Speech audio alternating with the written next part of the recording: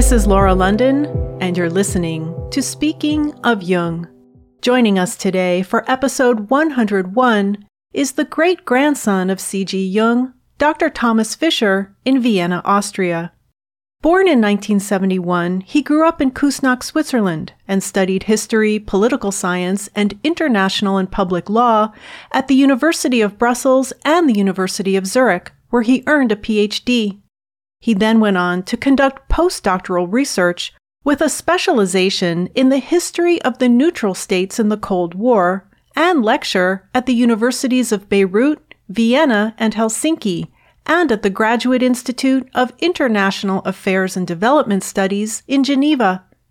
In 2008, he began working for the newly established Foundation of the Works of C.G. Jung, created by the community of heirs to maintain and develop the literary and artistic estate of Carl Gustav Jung and his wife, Emma Jung Rauschenbach. He served as director of the foundation from 2013 to 2020 and is co-editor of their first publication, The Art of C.G. Jung, released in 2018.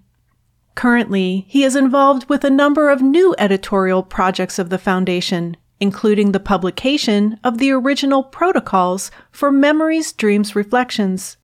This spring, Dr. Fischer will be presenting Jung after the publication of the Red Book, a view from the Foundation of the Works of C.G. Jung, at the Eranos Conference, Jung's Red Book for Our Time, Searching for Soul Under Postmodern Conditions, to be held April 28th through May 1st in Ascona, Switzerland.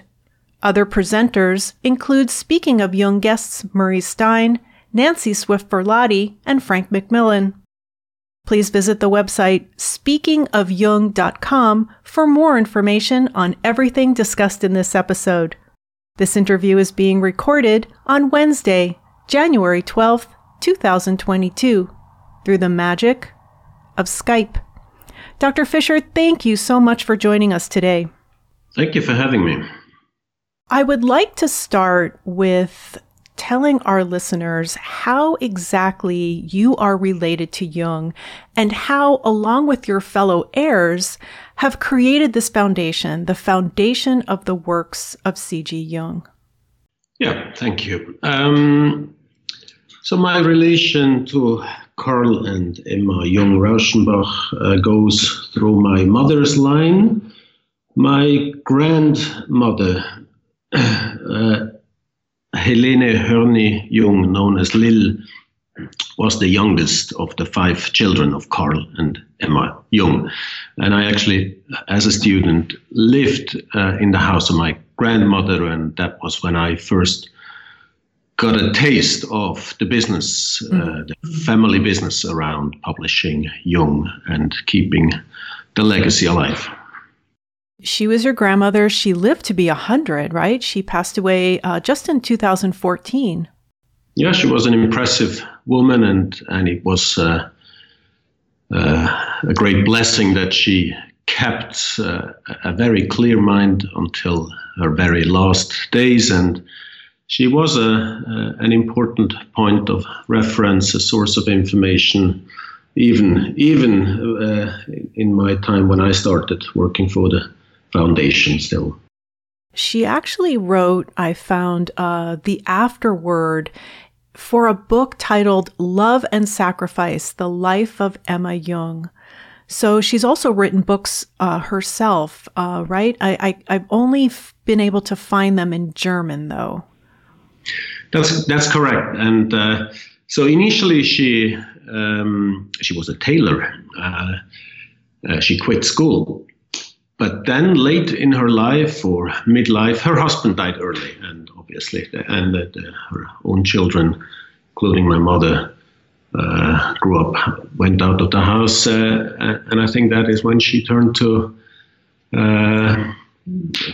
new subjects and discovered the psychological interpretation of icons, religious icons, as her topic, and that is what she wrote about. I think 2 or 3 books at fairly old age already. I think her first book she published in her 70s, if I remember correctly. Oh. And that was quite a big thing. Mm-hmm. And they are still available on Amazon. I'll provide links to those in the show notes. And I'd like to ask you about the current heirs who are active. There is a photo in Sarah Corbett's story that ran in the New York Times Magazine that was concurrent with the release of the Red Book in 2009. It's titled Holy Grail of the Unconscious. And the photo is of 3 of Jung's heirs: Peter Jung, Andreas Jung, and Ulrich Hörny. And I'd like for you to tell us who they are. Yes, certainly remember this picture, and I'm very familiar with the 3 men you mentioned. So, and they were each in their capacity very important in setting up our foundation and bringing the Red Book to publication. So rightfully, they are the ones who were portrayed in this picture and coverage. So you have Andreas and Peter Jung, who are brothers. Andreas Jung, and I'm sure a couple of our listeners will know, until today lives in the house that C.G. and Emma Jung built in Küsnacht. So many have come across his name when they visited the house.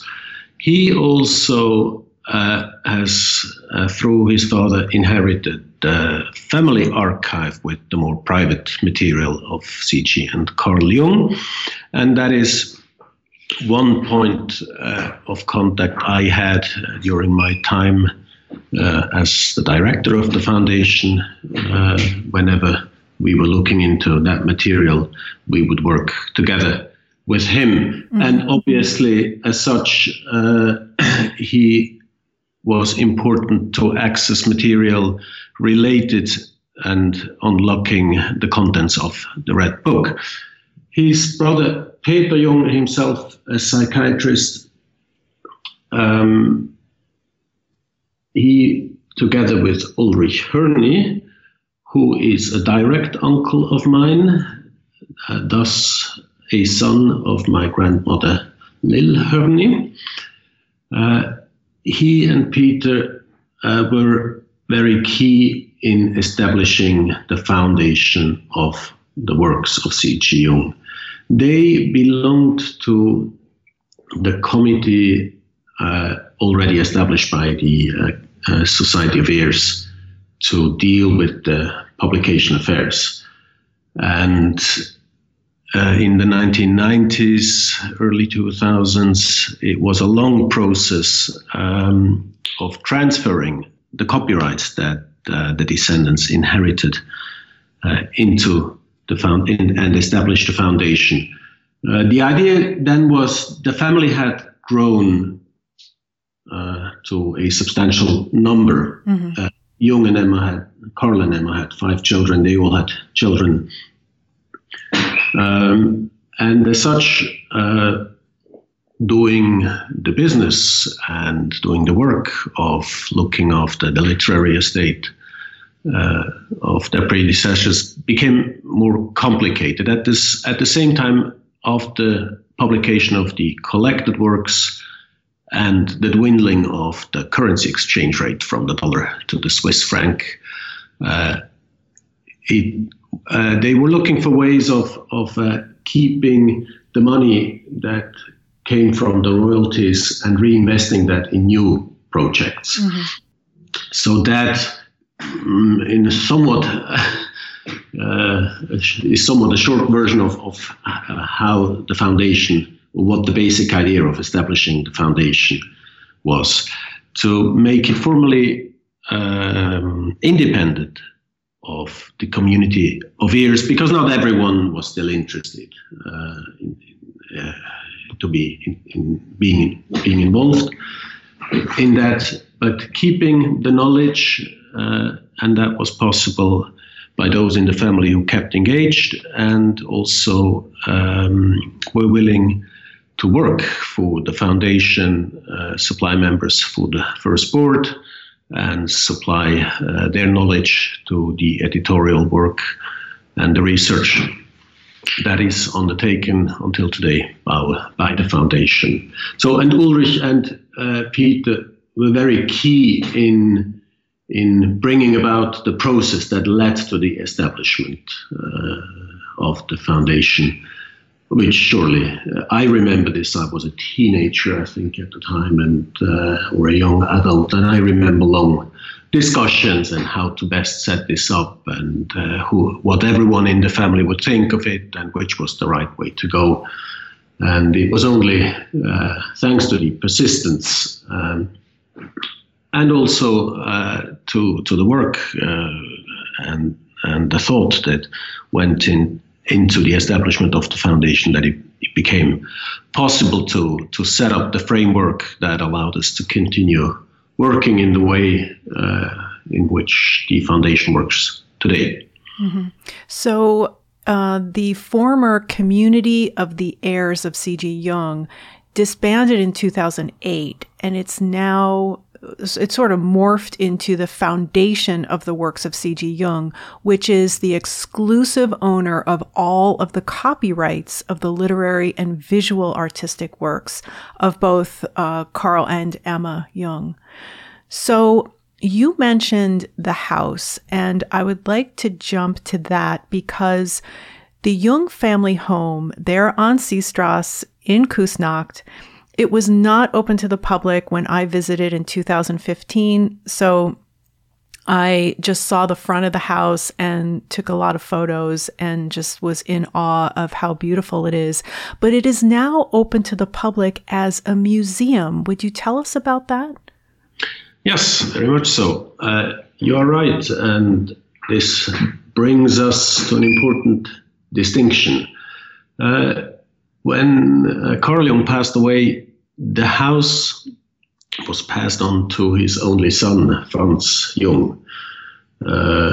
So basically, as all the material goods were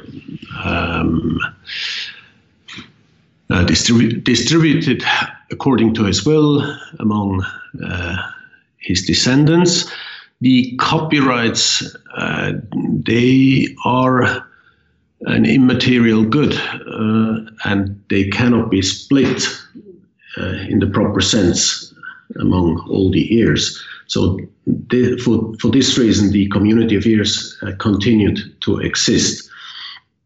But that around everything involving the copyrights. But with the house, the situation is different. Mm-hmm. And so the house went to the only son, Franz Jung, and in the next generation, it went, as I mentioned previously, to Andreas Jung, the youngest of Franz Jung's children. Andreas and his family have lived there for a long time, first together with Franz Jung still, and when he passed away in the 90s with his family alone. But he set up plans to preserve the house as a lieu de mémoire, a central place to remember and to experience the work of Jung. And he was finally able to build up a different foundation, which nowadays looks after the house, looks after the maintenance of the premises, and has established a small museum. The situation currently is that half of the house is still inhabited by Andreas Jung and his wife Vreni. These are the upper floors, whereas they vacated the ground floor and the library and study. And actually returned it. Part of it was returned into its previous form as it was at the moment of Jung's death. So, as a visitor, you basically are able to see the family room, so to speak, the dining, and most importantly, the study where he produced a lot of his works, where he saw patients. You are able to see that as a small museum today, but the idea is not a classic museum. It's really that you can have the experience, and they've done a wonderful job. And it's really thanks to Andreas Jung and those who joined him in that undertaking and are doing the work nowadays around the museum that much of this spirit is still kept alive when you're in the building. I go there myself every now and again for research, be it in a library or in the family archive, and they've really done also because Franz Jung and Andreas Jung, although they lived there with their families, they kept a lot of the initial furniture, installations. They renovated very carefully. Andreas Jung himself is an architect and has a keen sense for keeping the literally built legacy of Jung's life. And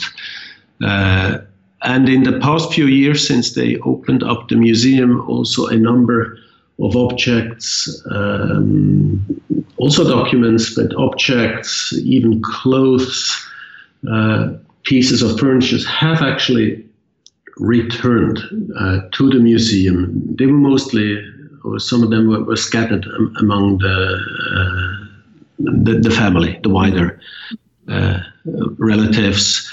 And as they opened up the museum, many offered to return these things because they felt it was one thing to keep them as personal memorabilia, but it was another thing to share them with the wider public and those interested in the life and work of Carl and Emma Jung. And from what I understand, there are special exhibitions periodically in the home.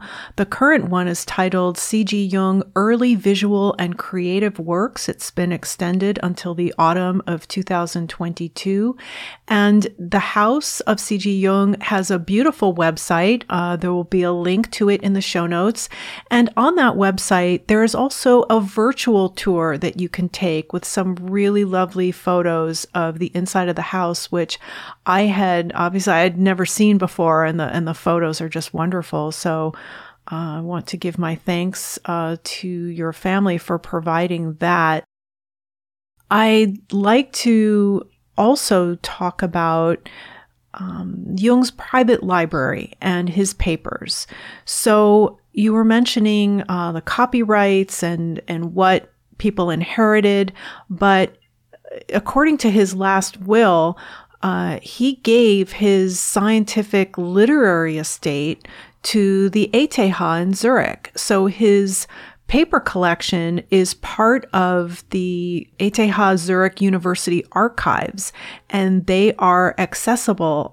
Would you tell us about that? Yes, very much so. That is correct. And that's an important piece of information for anyone interested in going into deeper research beyond the published literature. Mm-hmm. There's a whole discipline nowadays which was developed in the 1990s in the history of psychology. And obviously Carl Jung and his work is an important part of this history. And his what is called the scientific papers at ETH are an important source of information for anyone interested in that domain. That contains almost all his manuscript material. That is what was at least in the house at the time of his passing away. Mm-hmm. That also contains his professional correspondence. That's over 30,000 letters which are preserved there. and only the more private, the private correspondence, that is the family correspondence, and his private notebooks, agendas, things, the red book, the black books, they were kept as he stated himself, or stated his will, with the family. But the rest went to the ETH, and that since the opening of that paper collection in the late 1980s, early 1990s, it is accessible, and people have become more aware. It's actually one of the most visited collections in that archive. I've regularly been told by the responsibles there. So it draws a lot of attention. Summertime is usually busy with people coming from all over the world, in fact, to dig deeper. And Jung's private library, that's separate, right? And that's still in the home. And in fact, the photo I have of you for this episode, which is on the episode page on the website, speakingofjung.com, is you inside Jung's private library. And I was trying to read all the book spines in the photo, and it's like mostly all Goethe. It's a lovely photo. So would you tell us about his private library? Yes. So also, according to his will, he decided that his study books, all the literature he collected throughout his life, his academic life, his studying life, his publishing life, shall be kept also as a source of further research. These books shall be kept in their present location as long as possible, which is the house of C.G. Jung with the museum today. And that gives us the beauty of actually having the books in their place where he actually worked with them. Mm-hmm. The interesting constellation, as an aside here, is that the books were considered as part of the heritage of the whole community of heirs. The bookshelves, the building, belong to the house. So it is today still the foundation of the works of C.G. Jung that is the owner of that library, the books.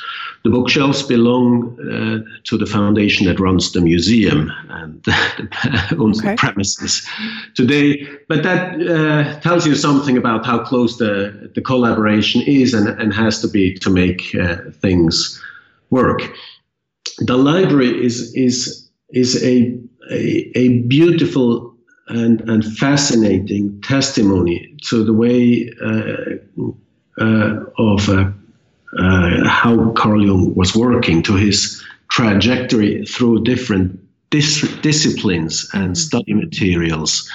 I mean, the usual request we receive is from someone editing material or doing a PhD, and he finds traces of Carl Jung, cites a certain author or work, and then the question comes to us, so is that book still, did he own that book? Are there any notes in the margin? If he had a copy, are there any notes in the margin? Are there perhaps separate notes from his reading?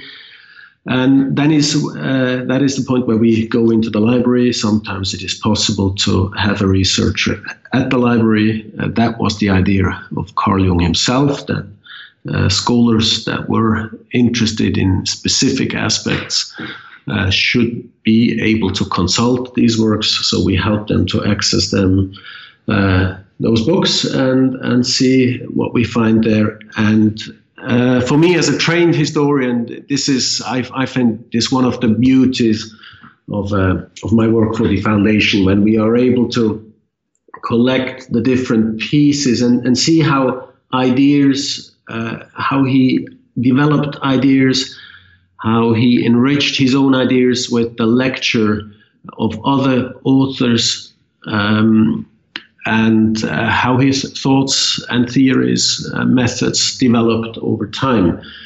The library and other archival material, they become even more important today, as almost nobody is still around that has actually been part of his scholarly and psychological journey, so to speak.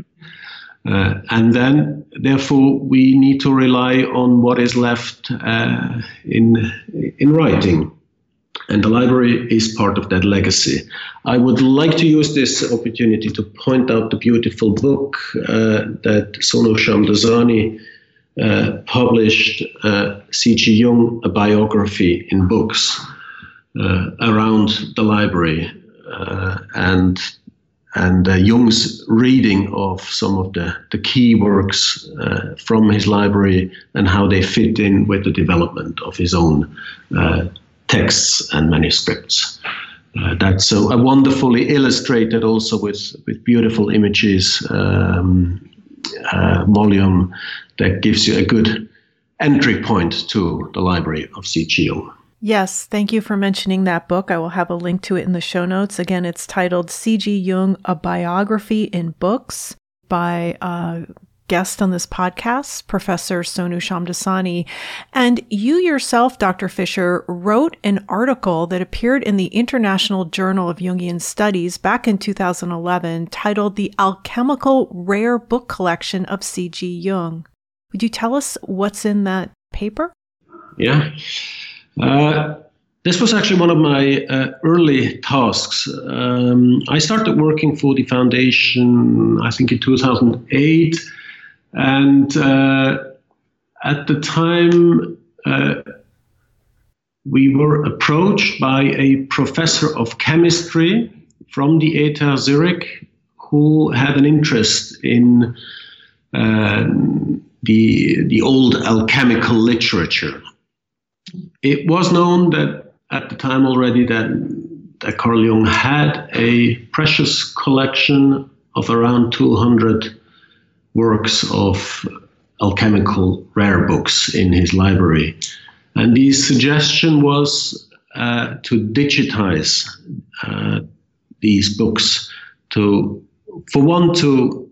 preserve them if any damage ever occurred, and for the other also to make them accessible in a wider framework of a large-scale digitization project that was carried out at the time by the ETH and actually most university libraries in Zurich, which were digitizing their rare books. And this special collection in the Jung Library was considered so special that they came up with the suggestion if we didn't want to join that larger project with the digitization of that book. And that was I think that was one of the first projects I did in full responsibility. So I was bringing these books to the Digi Center at the ETH, where they were scanned, doing the back and forth. We could only take around 10 books at a time for insurance reasons, because some of them are valuable. But in the end result, this allowed the publication on this digital platform, which is called e-rara.ch.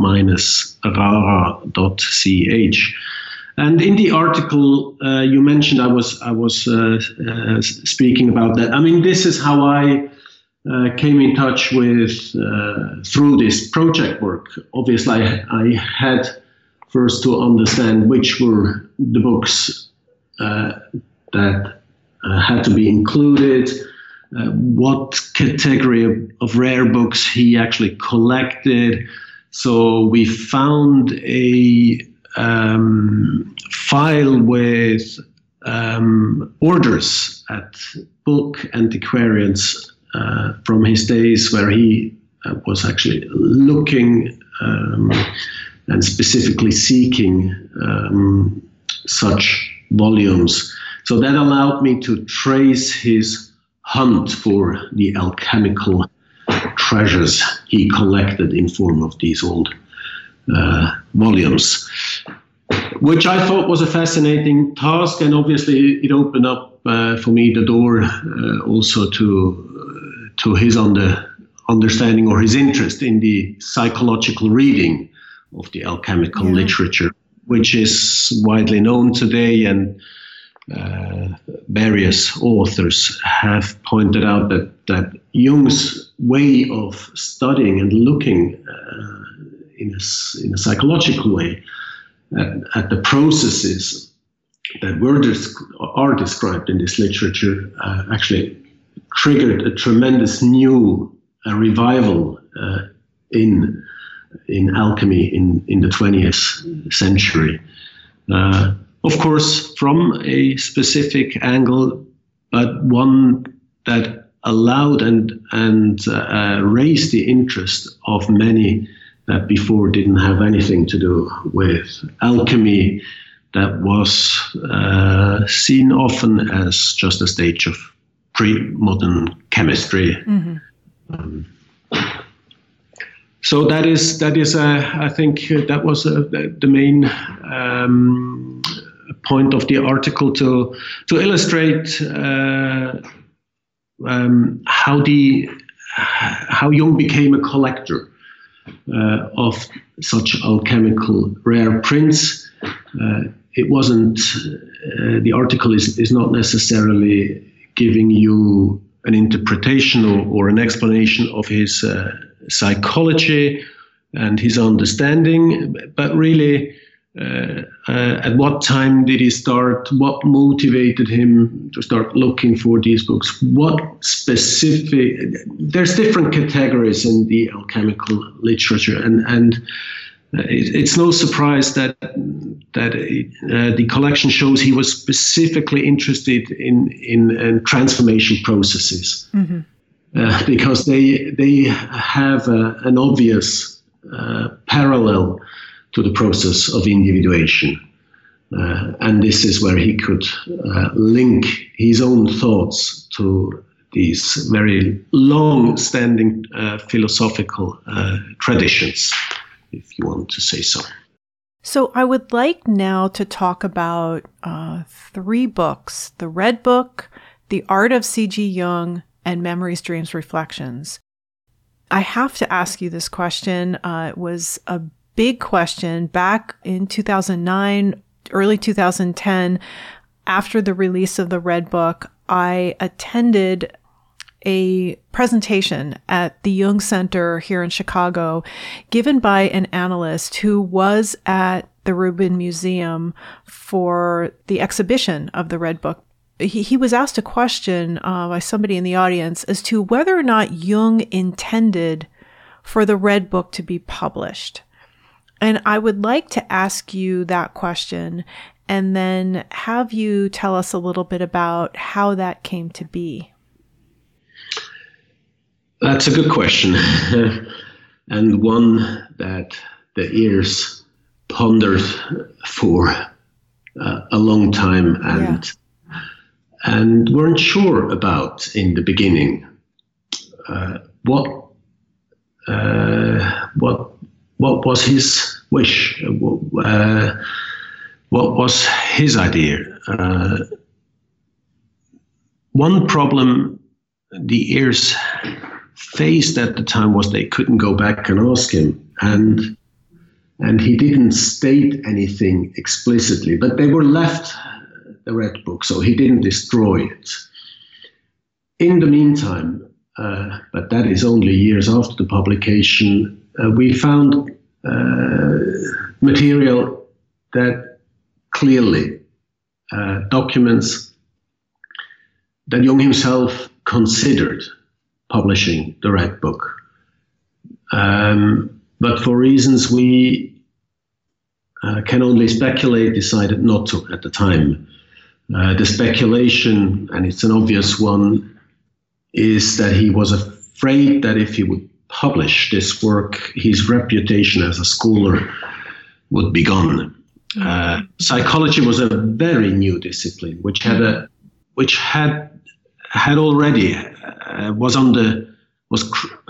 was criticized for being non-scientific. Whenever a new discipline emerges, the field is usually already occupied by other disciplines. In this case, there were the medical doctors, the psychiatrists, philosophy, and there's a fear that a new discipline is going to take away something from you. I think this is what psychology experienced at its early stages. So it had to carve out its niche and then grow from there. And I think he was simply afraid that if at that time, and for what I want to say is for that reason, he and others were so keen, at least in the early period, to prove that theirs was a science on rational ground, that we are almost sure that, and this is also what the material I refer to seems to show, is that he was afraid that he would simply no longer be seen as a scientist, and therefore damage a reputation which wasn't fully established at the time. And also, in a sense, and I guess that was the big question for the family at the time. I wasn't involved, I was too young. I mean, I was aware of the discussions, but I wasn't part of the discussions. The main fear was this is too personal. One problem with that question was, what does it all mean? What is the Red Book? Yeah.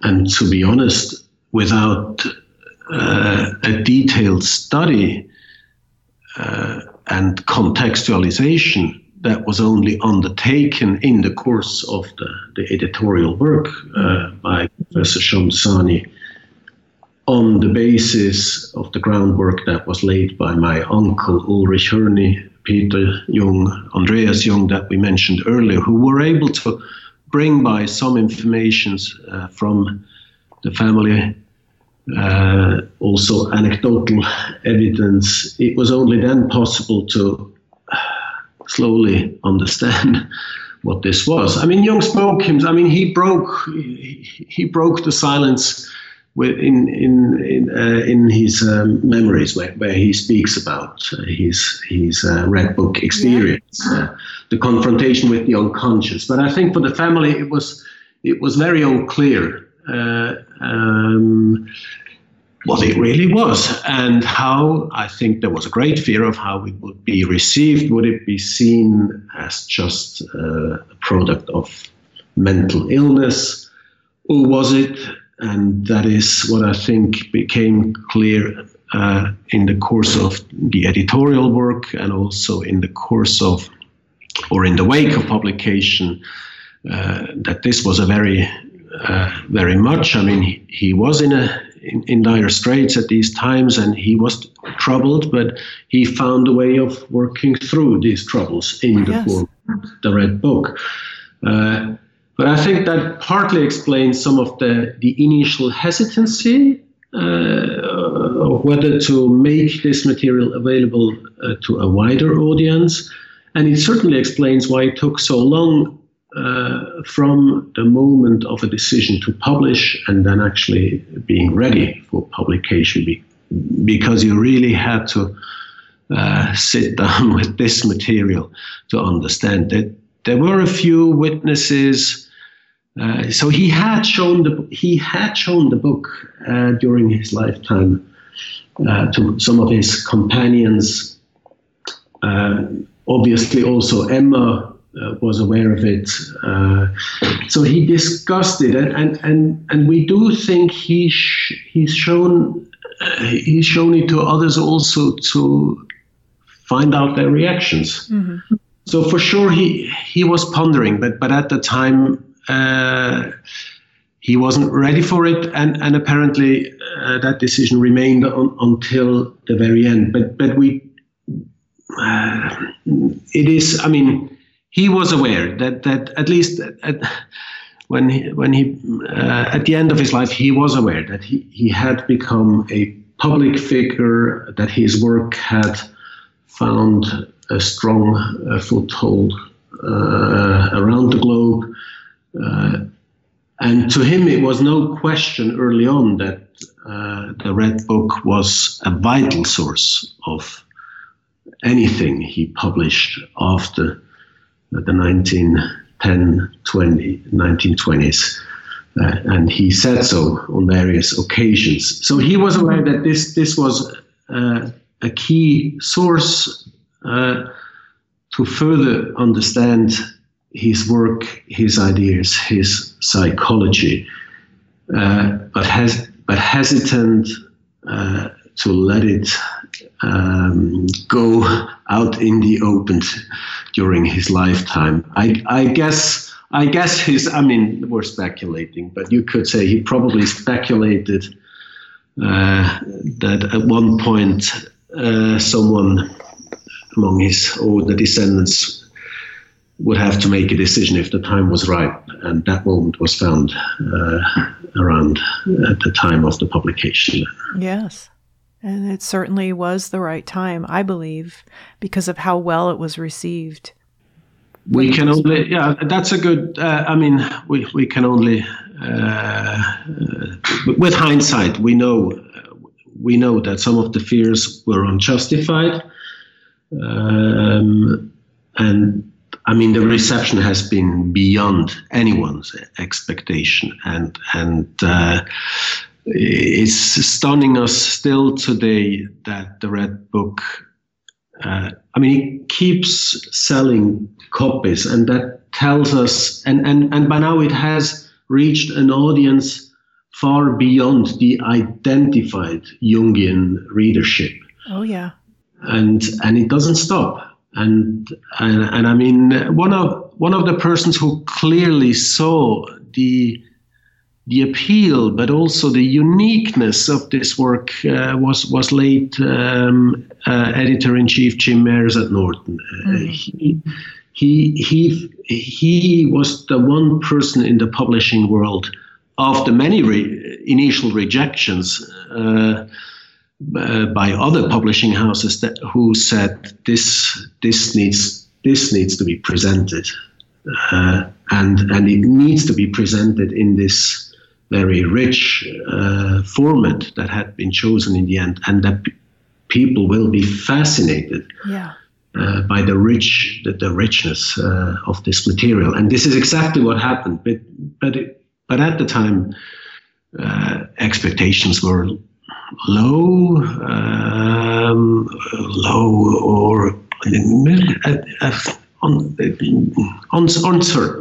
uncertain how it would be received. It was, if it was something that would remain in the court in a somewhat in a certain corner, so to speak, with a limited audience. But it has reached an attention that no one ever could see coming.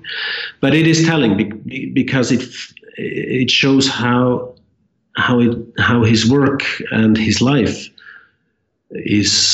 fascinates people. His experience, his searching, obviously, is a tale that many can relate to. Yes, and I just want to say, for me personally, I never thought in reading the Red Book that it was a sign of mental illness. That is something that Jung brought to my life, is that it's not mental illness, it's just the human condition. And that brings me to what's usually referred to as his autobiography, but it's not exactly.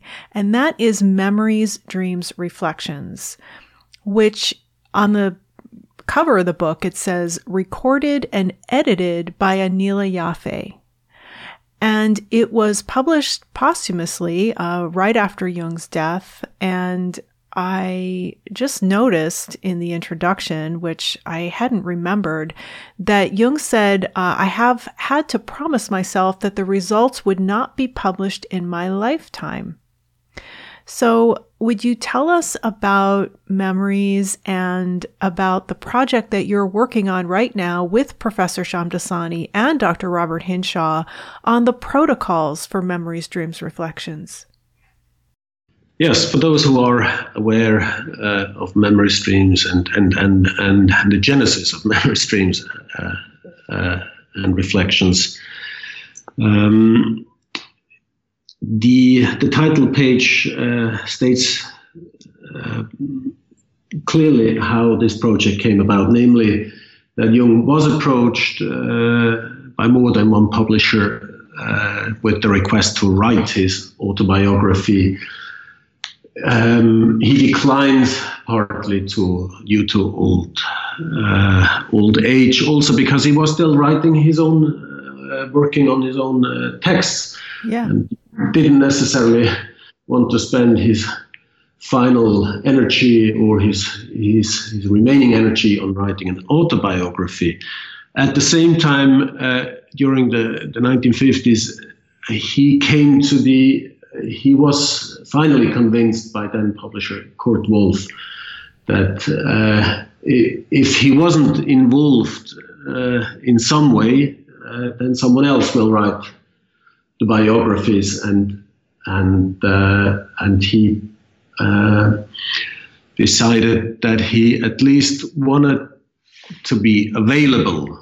And the format they decided on was modeled, was following Goethe's biography in the form of interviews with talks with Eckermann, and that is what he was willing to do. So he would sit down with his then private secretary Agnella Jaffe and talk rather freely about his life, encounters, his works, psychology, his inner experiences. And she would then, so she would sit with him and take stenographic notes, put them into longhand as she went home. And from those notes started to form this in a coherent book, or in a more structured book. But in the course of these interviews, conversations, obviously there was more material that went into the final book, and that was long known. And in particular for researchers looking for specific clues about personalities he met, about ideas, about certain dreams, experiences he had, it is known for quite a while that the original protocols contain additional material. Mm-hmm. Also, there was the assumption that the publisher and even some of the heirs were intervening before final publication. The American publisher thought certain topics, certain personalities were not known to the US readers, so they better be left out. The family thought some of the family details didn't belong to this biography or to the memories. So there is a curiosity in what he actually gave as information to Agnella Jaffe, and thanks to her meticulous work, we actually have a fairly close recording of his initial statements, and this is what we're now preparing in collaboration with Robert Hinshaw for publication. So that will. Many of the stories will be familiar from Memories, but there's a bulk of additional material that is unknown yet, and the richness in detail, and also it's more raw. You get much closer in the protocols to him actually speaking, though we all are aware it is already a first recording. But still, it feels like, you could say it feels like sitting with him in the study, in Agnella Jaffe's seat, and hear him talk. And that has for sure a certain appeal. He was a very good, he was rhetorically very good. He was a good speaker. He had a good sense of humor. And of course, you can see his brilliant mind working through a range of topics, fairly freely associating. Sometimes these conversations recorded things that were on his mind from last night's dreams, and then he connects it to events that he experienced 50 years earlier. So he himself is not always super accurate with dates and names, which is understandable when you're in your 80s. Looking back, but the interesting and fascinating thing is certainly the connections he draws. And sometimes he spoke about a specific, significant experience or event on several occasions to Agnella Jaffe, and it is fascinating to see which elements he remembered or emphasized in these memories. There is one misconception, actually two, that I would like for you to clear up here.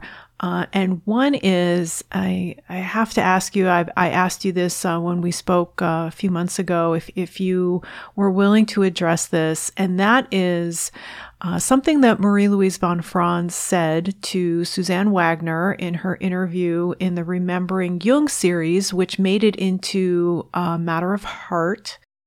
It's about Jung's final vision, a vision he had at the end of his life that he relayed to one of his daughters, and von Franz said she put those notes in a drawer and she doesn't want to talk about them.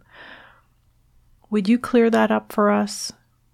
Yes, I got this question a number of times during my directorship at the foundation.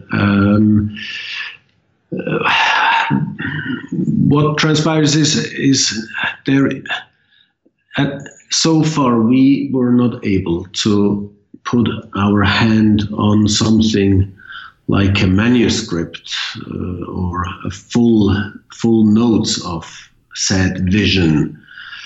So what we have is von Franz's testimony, though she wasn't the one present when he spoke about this vision. The one present was his daughter Marianne Nierhuus, who, if I remember correctly, told it to Barbara Hanna, and she then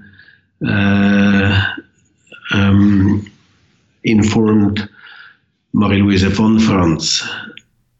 So I understand the fascination. And von Franz is convinced that it was a big vision about the end of humanity, basically. Yeah. The problem really is with the source. It went through a number of hands until von Franz really got hold of the content of this vision. So there's an uncertainty. There's a few traces of it, but it's for us. It's not enough to assertively confirm what the exact vision was. Also, you shouldn't forget that was at the stage where he was ill. He was in fevers. It sounds a bit like he was in and out. It's not even sure how clear his daughter understood what he was telling. Okay. And that, I mean, but it is a good example for what we aim for with the work at our foundation. These questions are important, and obviously people are interested, and rightfully so. But when the question comes up, we're not just trying to make a sensation of it, but what we're looking into is, what are the real traces that we found? Do we have enough either spoken evidence, credible sources, written sources that would confirm or reject, or that can support anything? So to me, it is still unclear. When I listen to von Franz's recorded interview, it is still unclear if she had any additional information. It certainly wasn't herself that Jung told that vision to, and there's a likely margin of error. Maybe a margin of error is the wrong expression, but as a story is told through a number of people, there's a risk that it gets enriched. Right. So for us, it's difficult to assess the statement that von Franz gave in that interview. And when we work with editors and researchers, that is the one thing we request, is that they come up with a convincing argumentation and documentation of what they state and present then to a wider audience. We see part of our job in a certain quality control or control of a certain standard. There was a time, and there was a time earlier when speculation filled more pages in books than the actual documented substance. That has changed over the past 2 decades for sure, and there's really a new, in the wake of Shamdasani's works and others, there's a new generation of young, but also established researchers. I want to do justice to everyone who are trying to really pin down things to what they can actually find in the documents and in the archives, and they go a long way to find these sources. I'm impressed with what we are then confronted with when they tell us, look, in some place, somewhere in someone's notebook, there's this and that often leads us to new traces, and we are able to connect some of the loose ends in his life story, which is tremendous, of course, when you're then finally able to bring about a full picture, or at least a substantial picture, which is more than anecdotal. Yes, and I do appreciate that about you. The other misconception I would love for you to clear up is something that I'm guilty of saying on this podcast several times, which is that a majority of Jung's work is still unpublished, and that is not true. It is. It may need a bit of explanation. It is true that among the thousands of pages of manuscript material at ETH, there's still substantial unpublished material. However, those who've edited the collected works, they did their job, and that means and Jung himself was still involved in the conception of that project, and so the collected works, they contain the main material and manuscripts. So what remains to be studied and considered for further publication are different categories: text variants, some clinical material from the early period. I mentioned correspondences. An important segment is notes made by third parties of Jung's talks, lectures, seminars, interviews. Mostly he didn't work with fully elaborated manuscripts when he spoke at university, at conferences, but he had sheets with keywords.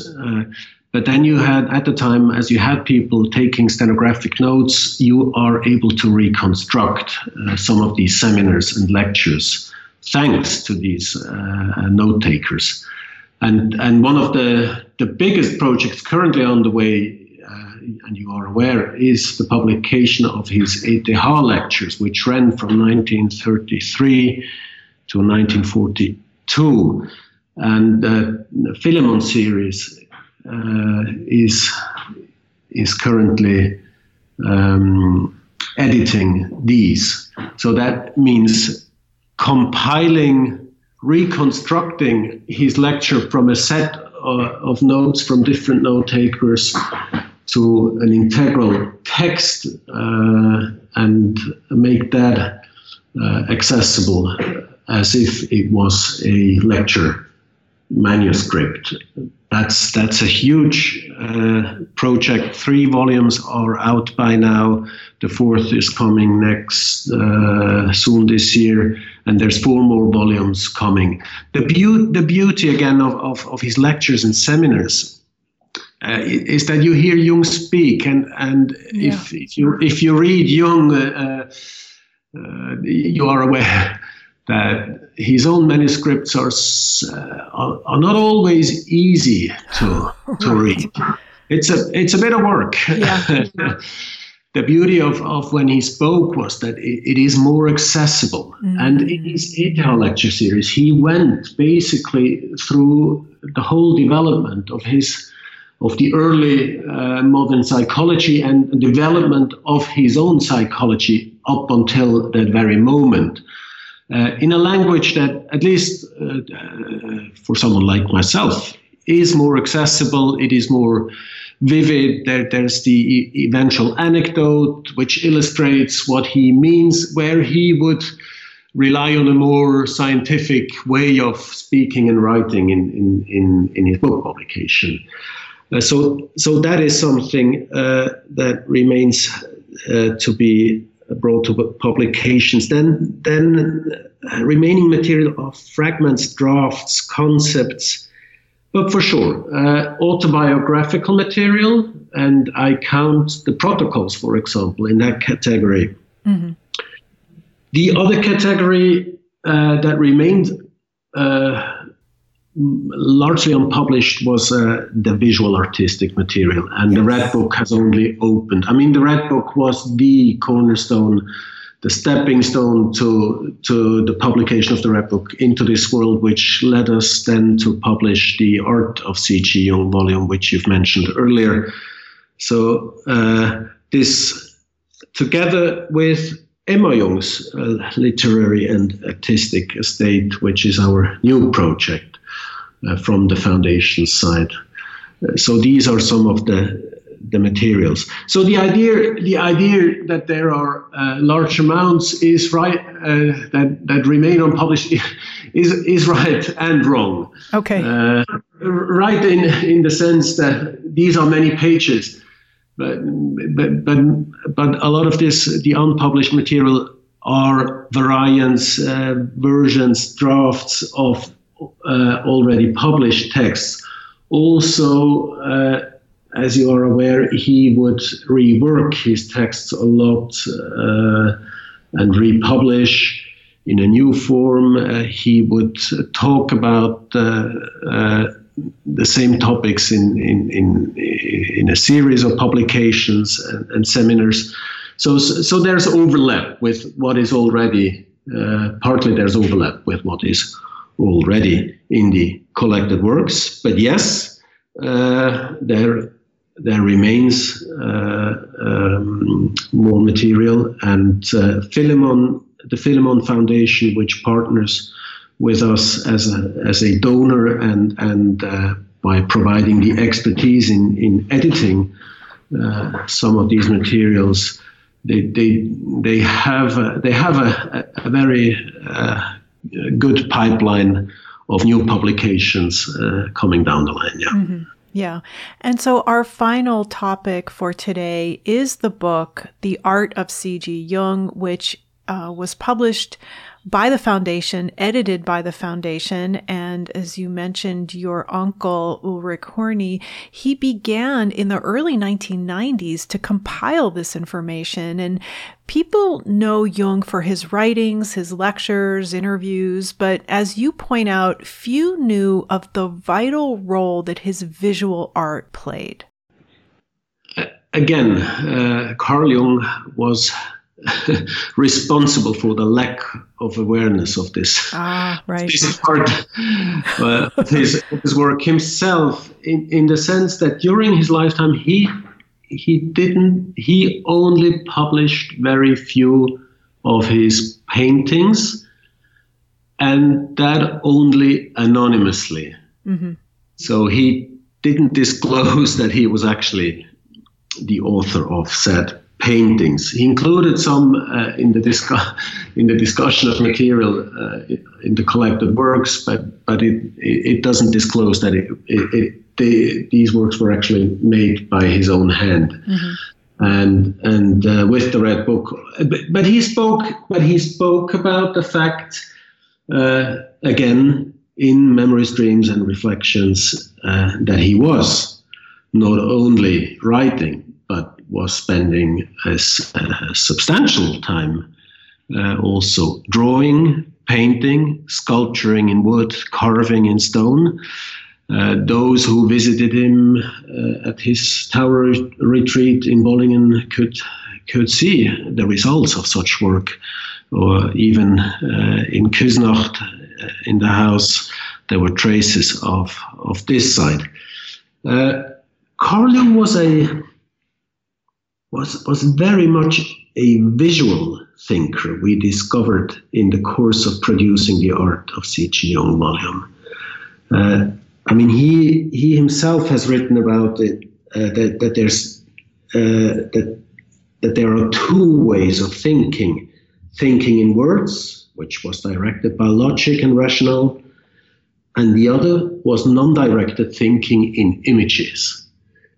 And this is, and what we have as, if we want to call it that, artwork from his hand is exactly the result of thinking in images. He was self-taught, and he mastered quite beautifully, as again the Red Book witnesses, a number of techniques as his sculpture witness. And he was deeply engaged in the discussion about art and the symbolic meaning of art. So he was very keen on the visual. And as he sought a way to put his own dreams and fantasies mm-hmm. into a language, he found that the image actually, he was able to express these representations much better in an imagery world than in actual words. I'm not telling any of our listeners anything new, I guess, but it is still worth pointing out the high level of artistic quality he achieved. Mm-hmm. And at the same time, it is worth recalling that he himself never viewed the results of his visual creative work as actual art. To him, it was always an expression of his soul and nature. That's an important point to make, and it's a point we stress. At the same time, he wasn't a Philistine when it came to the arts. He had a specific way of looking at arts, but he was very much engaged with the Zurich art scene in the early 20th century. The discussion of the meaning of art was very much a topic in his psychology club, and he himself built, as we now know and are able also to present through these publications nowadays, he built up a whole imagery corpus of his own, which can only be described as deeply fascinating again. Yes, and you have 2 chapters in the book, along with Bettina Kaufmann. You wrote a chapter on Jung and modern art, but then you also wrote the chapter C.G. Jung, the Collector, which goes over all the, I kind of want to say, eclectic collection, mostly from his travels to Africa and to India, and there are beautiful photos in this book. I love this book. I highly encourage the listeners to take a look at it, purchase a copy, because it is something that is so rich. It also includes the paintings that he did early on, back in when he was in his 20s, right? But he started carving. I recall, actually, it's in Memories, Dreams, Reflections, the little 2-inch mannequin that he carved at the end of his ruler, and he put it in a pencil box, and he made a little bed for it. And I mean, just so creative, and he was so influenced also by other art, and his home is filled with beautiful art.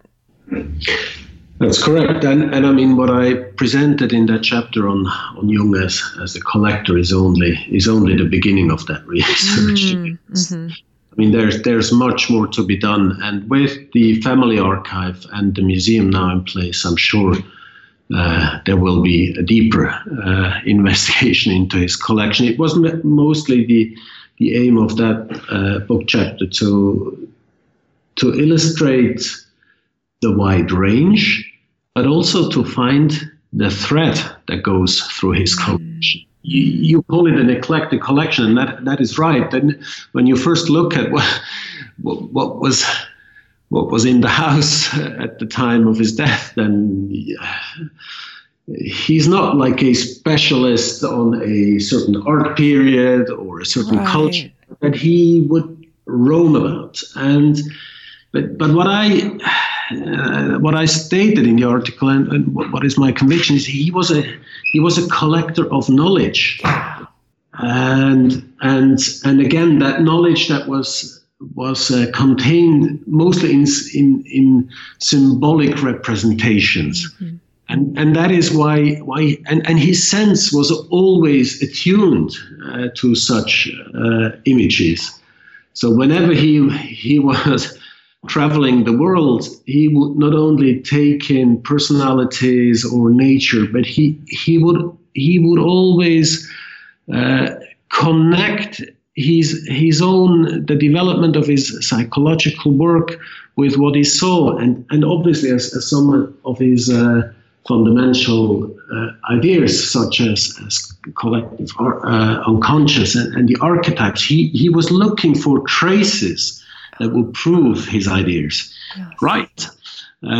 So whenever he had another example of, he would collect be it just a postcard with a picture of that, or he would draw a little sketch in one of his journals or his agendas, or even in some of his letters, he would include a little photo or a sketch of an image or of a cultural imagery representation he thought remarkable and that he could connect to his other readings and visual repository, so to speak. So that is how I look at his collection, and in that sense, also the library is part of that collection. Mm-hmm. It really is a reflection of his interests and his work, and that makes the collection fascinating. Apart from the fact that some of these objects obviously carry anecdotal worth. Of course, where somewhere in the family there's still an old stone axe he exchanged for his modern day axe when he was on his expedition to East Africa. So having, I find that fascinating when you have the story to where he got in possession of a certain object, the context, which may tell you something how this object came into his collection, or even why, or what. With some objects, obviously, they were gifts. People knew of his interests, but others he actively was purchasing, or even, as I explained, he was able to exchange some of his own goods to get in possession of something like the old stone axe I mentioned. So I find this beautiful. It tells us something where he was intrigued by an object, and so that there's hardly anything, in my view, in his life and his connection that is just there by coincidence. He was someone who put, I think, the things that surrounded him, objects, books, you can be assured of most that they carried a special significance and meaning to him. And that is why these are so important also when studying Jung and studying his work. That they are symbolic representations. And I did pull this out of the chapter. I have it in bold and underlined. You said, viewing the collection in the larger context of his research interests makes clear that Jung collected primarily knowledge, especially apparently lost, discarded, or hitherto inaccessible knowledge about the human psyche and its collective roots, assembled with a systematic desire, indeed a passion. Dr. Fischer, thank you so much for your time today, for going over all of this information with us. And I would like to thank your family for making all of this available to us. It means so much. Thank you.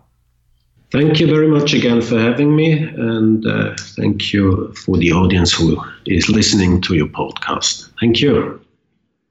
Please visit our website, Speaking of Jung, that's JUNG.com, for more information on everything that was discussed in this episode.